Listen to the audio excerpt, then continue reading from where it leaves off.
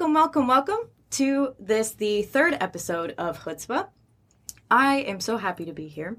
My job is going really well, and I do admit this I was not happy about. I almost got to see a friend that I got to reconnect with recently, and then we got snowed out because of ice and this horrible winter storm. So that was a bit of a bummer, but I hope everybody is safe and warm now.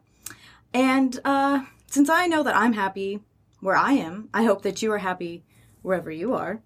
And if you're not, don't look now.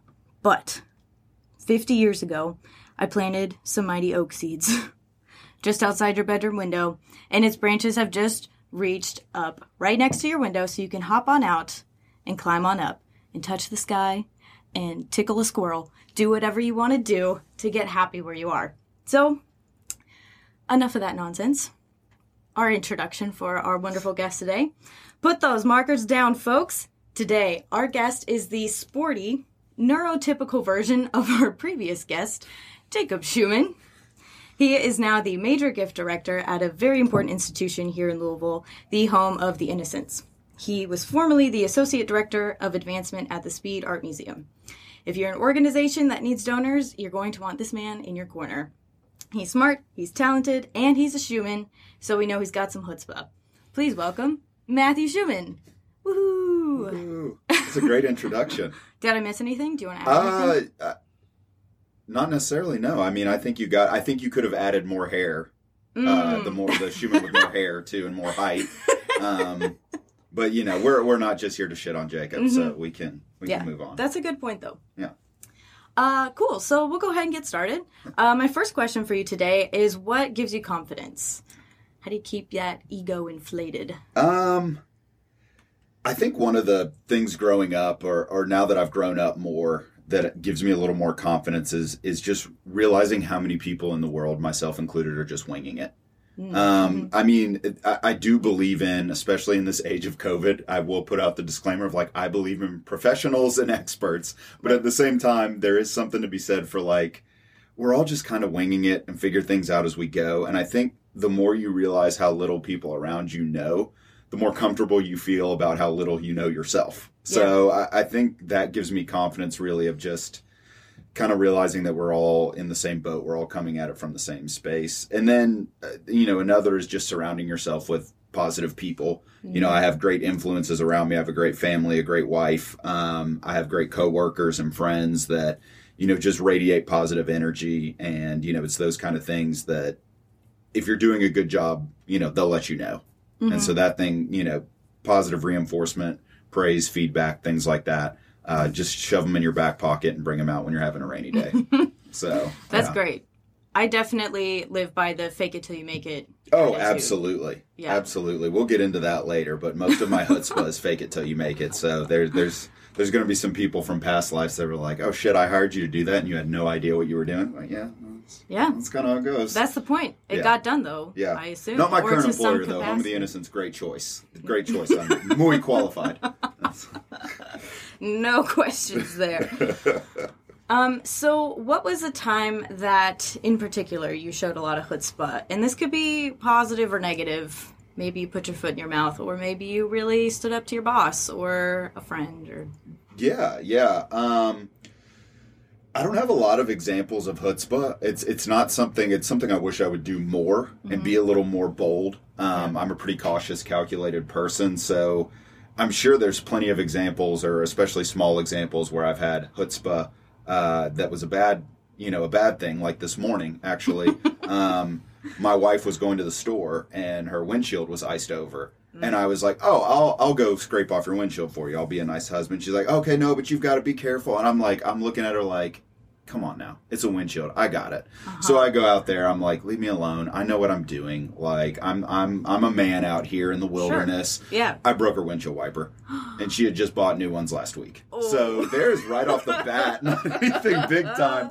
But I was just like, yeah, come on. Like, I'm rugged. I'm out here. I've got this. And I'm like chopping away at it like Jason Momoa in Frontier. And I just honestly, like, you're not wrong. I went full-blown, like, psycho on my windshield the other day, and it was kind of cathartic. It felt great until I looked down and saw the broken windshield, and I was like, okay, you might have gotten in a little bit over your head here. Yeah, so yeah. That happens a lot. Bright side, it sounds like you could have defended yourself from a wild animal there, so. Like, exactly. So that's good. Exactly. I'd probably just yell hey at it and go in the other direction, but, I mean. So what about a time maybe that was a more positive experience? Yeah, so I think back to almost so when I was 25, I took a job at the American Cancer Society, and it was a wonderful experience for me working for a giant national nonprofit. I mean, billions of dollars in donations a year, thousands of employees, huge infrastructure, but it was a lot of stuff that I just had no idea what I was doing. So, I mean, I could give example after example after example from my 3 years there of like, whew, I'm just going to go with what I think. I think, rather than just saying what where I was bold or where I tried something new, I think in the spirit of this podcast of a spot where I really put my neck on the chopping block and said like, no, this is how I feel. This is what needs to happen is back in, I want to say it was 2017 or 2018. So I covered a couple of different territories when I worked for ACS. And one of them was Northern Kentucky and Cincinnati. So I went up there and just had an incredible team of volunteers, just straight up badasses and in great professions, lawyers, doctors, CPAs, C-suite individuals, just a great group. And they hated cancer. And it was awesome to watch. Like this was their way of fighting back. They worked so hard to put on these events, and particularly this gala. And so my chair, my event chair that year, who is still, actually, I just saw him last week. He's still a very close friend of mine. That's awesome. He had an amazing job. So he worked his ass off for it, but he worked for a Italian 5-star resort. Might have even been 6-star resort. Like, if it goes up to 5, this was a 6. Like, it was the resort, it was where all of the who's of the world would go and spend. I mean, you would spend 2 weeks there. You don't go there for a night. Right. Had their own winery, had all things like that in Tuscany. So he is a cancer survivor himself. His wife is a cancer survivor. So he really wanted to do something big. So he was like, what if we raffle off 10 days at this resort in the biggest villa we have. Wow. And we'll work our butts off. We'll work with Delta Airlines, which we did and got transportation there. We worked with a local car company and got transportation from the airport. So you flew into Rome and then they drove you to Tuscany. I mean, it was this incredible experience. You got to go and drive Rolls Royces one day. I'll say his name, Steve. Steve, if you're listening, love you. He worked his tail off to get this. And so Steve and I sit down and we're like, how can we get the most money possible out of this thing? And so we were going to put it in the live auction. But, I mean, something you'll learn in nonprofit events is your live auction is only as good as the people that are sitting in the room. Right. And not to say anyone's better than others, but there's a sense of means there. It's the classic, what something is worth is only what someone will pay for it. And a live auction is no different than that. It's you could have an afternoon with Tom Brady and Giselle and an autograph from them, but if you've got 50 21-year-olds who are in college, it's not going to go for what it's worth. Yeah. So we even knew that with this event, is even with the people we had in there, we were like, this is a $50,000 experience, and nobody's going to pay more than 10 grand for it because the pockets just aren't quite deep enough for that. So Steve was like, let's raffle it. That's brilliant. That's a great idea. So we go to set up the raffle, and doing a charitable raffle in the fine state of Kentucky, the Commonwealth of Kentucky, where our state government is just wonderful. They're not ass backwards on anything, but very forward-thinking place. Yes, exactly. So it's really hard to do a raffle here. It's possible, but it's really hard. So we would have had to get a background check from our CEO in Atlanta. Wow. Ain't gonna happen. I mean, we're like 3,000 employees. We only get a limited amount. Ain't gonna happen. So we do a lot of our own research and figure out we can do a drawing. And there's a lot of different kind of rules around it, but we can do a drawing. And I have to work with legal in Atlanta. So Atlanta's where our company's headquartered. And multiple times they would just be like, you know what, we just can't do this. Yeah, it's just too much. We can't do this. So I was like, F it. I'm just going to write this whole thing myself. So I did a lot of research online, wrote all the rules and regulations myself, and sent it to Atlanta. And they were just, Matthew, you're not an attorney. Like, we can't do this. This isn't happening. And I'm like, no, this is a massive opportunity for fundraising. Right. Yeah. This keeps the hardest working volunteer fundraiser I've ever met in my life happy. And it's just an incredible experience. So I went to our executive director. I went to our local VP. I got Steve and other people involved and very politely just said, we're doing this shit. Right. With or without you. Yes. Like we will even do it. You can sign off on it or not, but we are doing this. And so we just kept beating our head against the door. And finally, sorry, I can't remember your name, but somebody opened on the other side and said, this looks really cool. I want to make sure this happens. Yes. So I hate that I can't remember her name, but she was like, I will work with you. And it is about the hardest from a mental perspective I've ever worked in my career, because to pull off this drawing with the legal terms we needed, with the bank information we needed, even the stuff on the back engine is just really, really hard. And we're a very small office here in Louisville. It's like 12 employees. We're all working on different things. So it was mostly on me. Right. There's no finance person. There's no local attorney.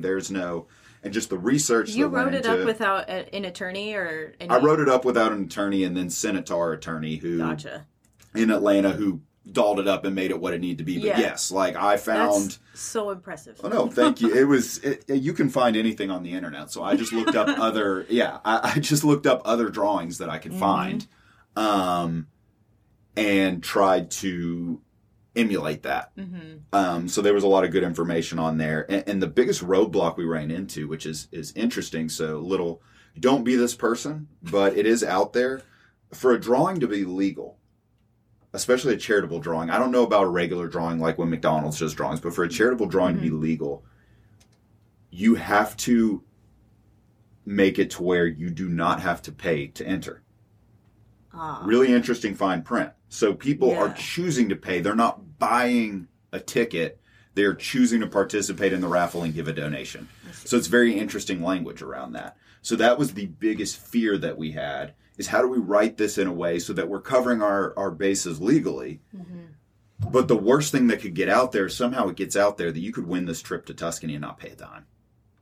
And I think Steve would have literally laid in his backyard and thrown up for 12 straight hours if that happened, and I probably would have just left and lived in Vermont in a cabin for the rest of my life. Exactly. So, but yeah, long story short, after all of that work, we got it done. We got it signed off on. We did the raffle. It raised just over $40,000 in a month, and it was the largest raffle in the history of the American Cancer Society. So it was incredible.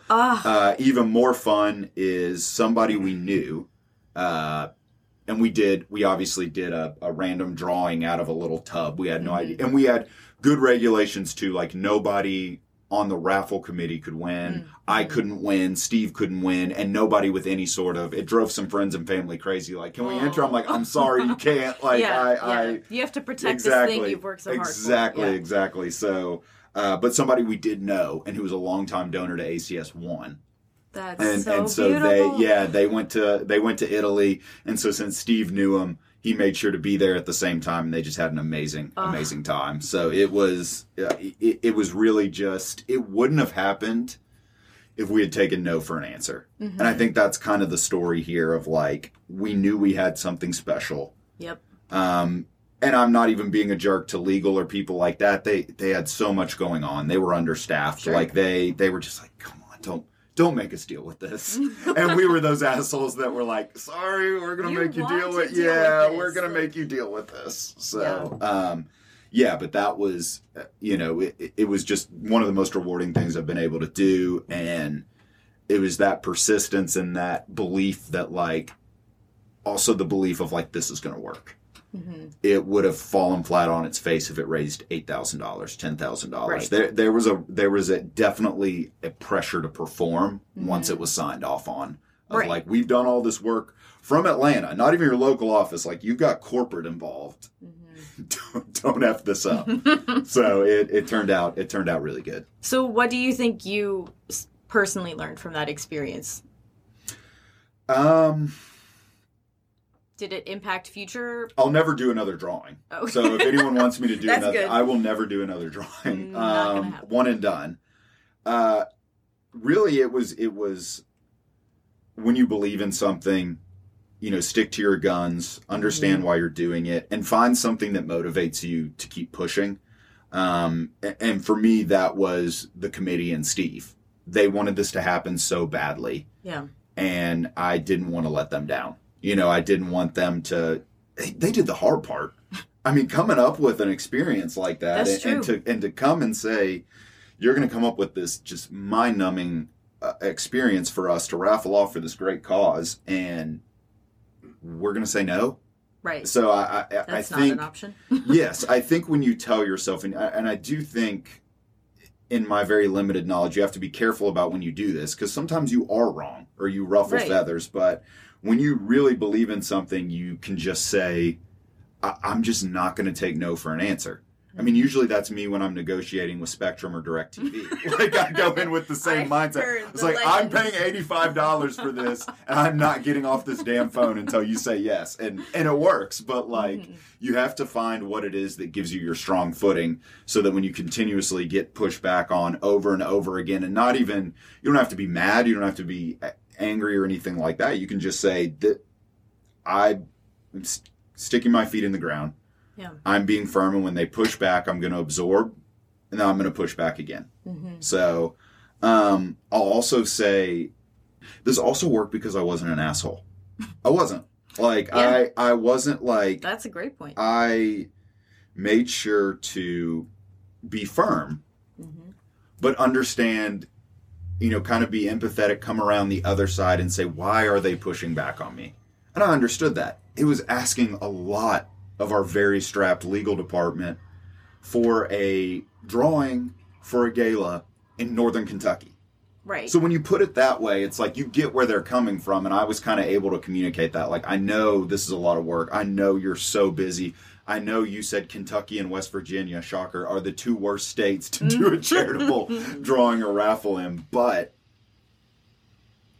we really need to make this happen. Right. And those statistics can change, and you made a huge impact. Yeah. How old were you when you did this? I was 26. Jeez.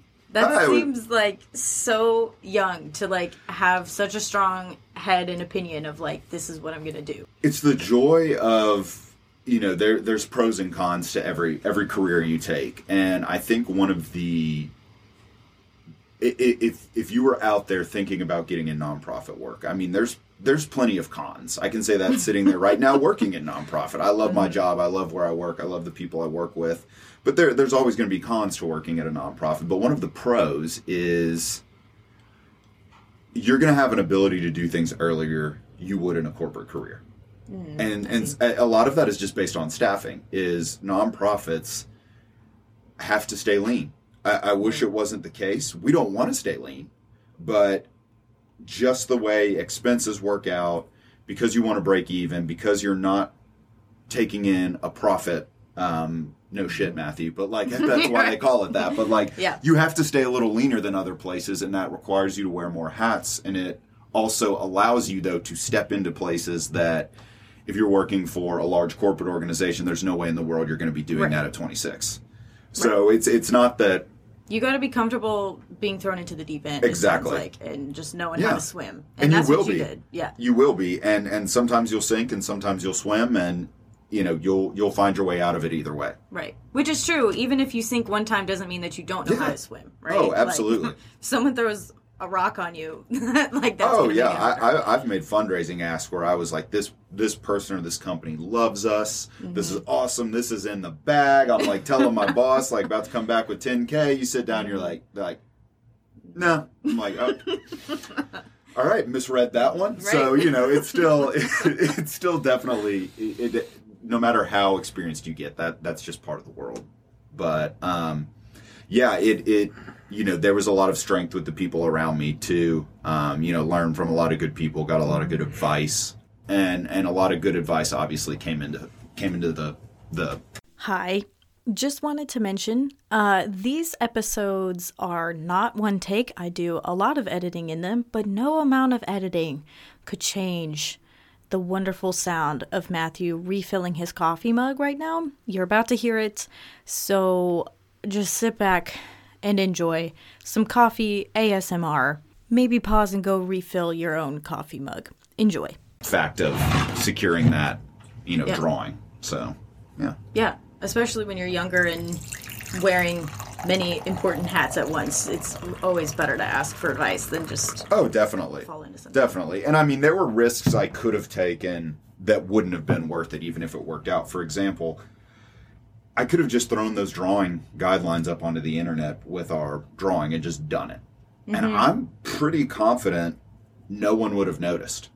Sure. But if they did... Yeah. We don't even need to, I mean, I would have gotten the axe faster than you could imagine, and I should have.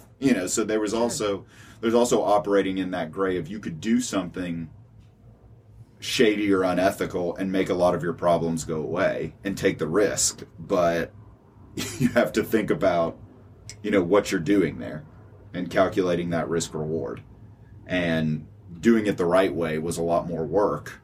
Mm-hmm. But it paid out in the long run. The protection is yes, worth it. Exactly. I got the money and I did not get fired. So ideal. Yes, it was a true win-win. Yes. Yeah.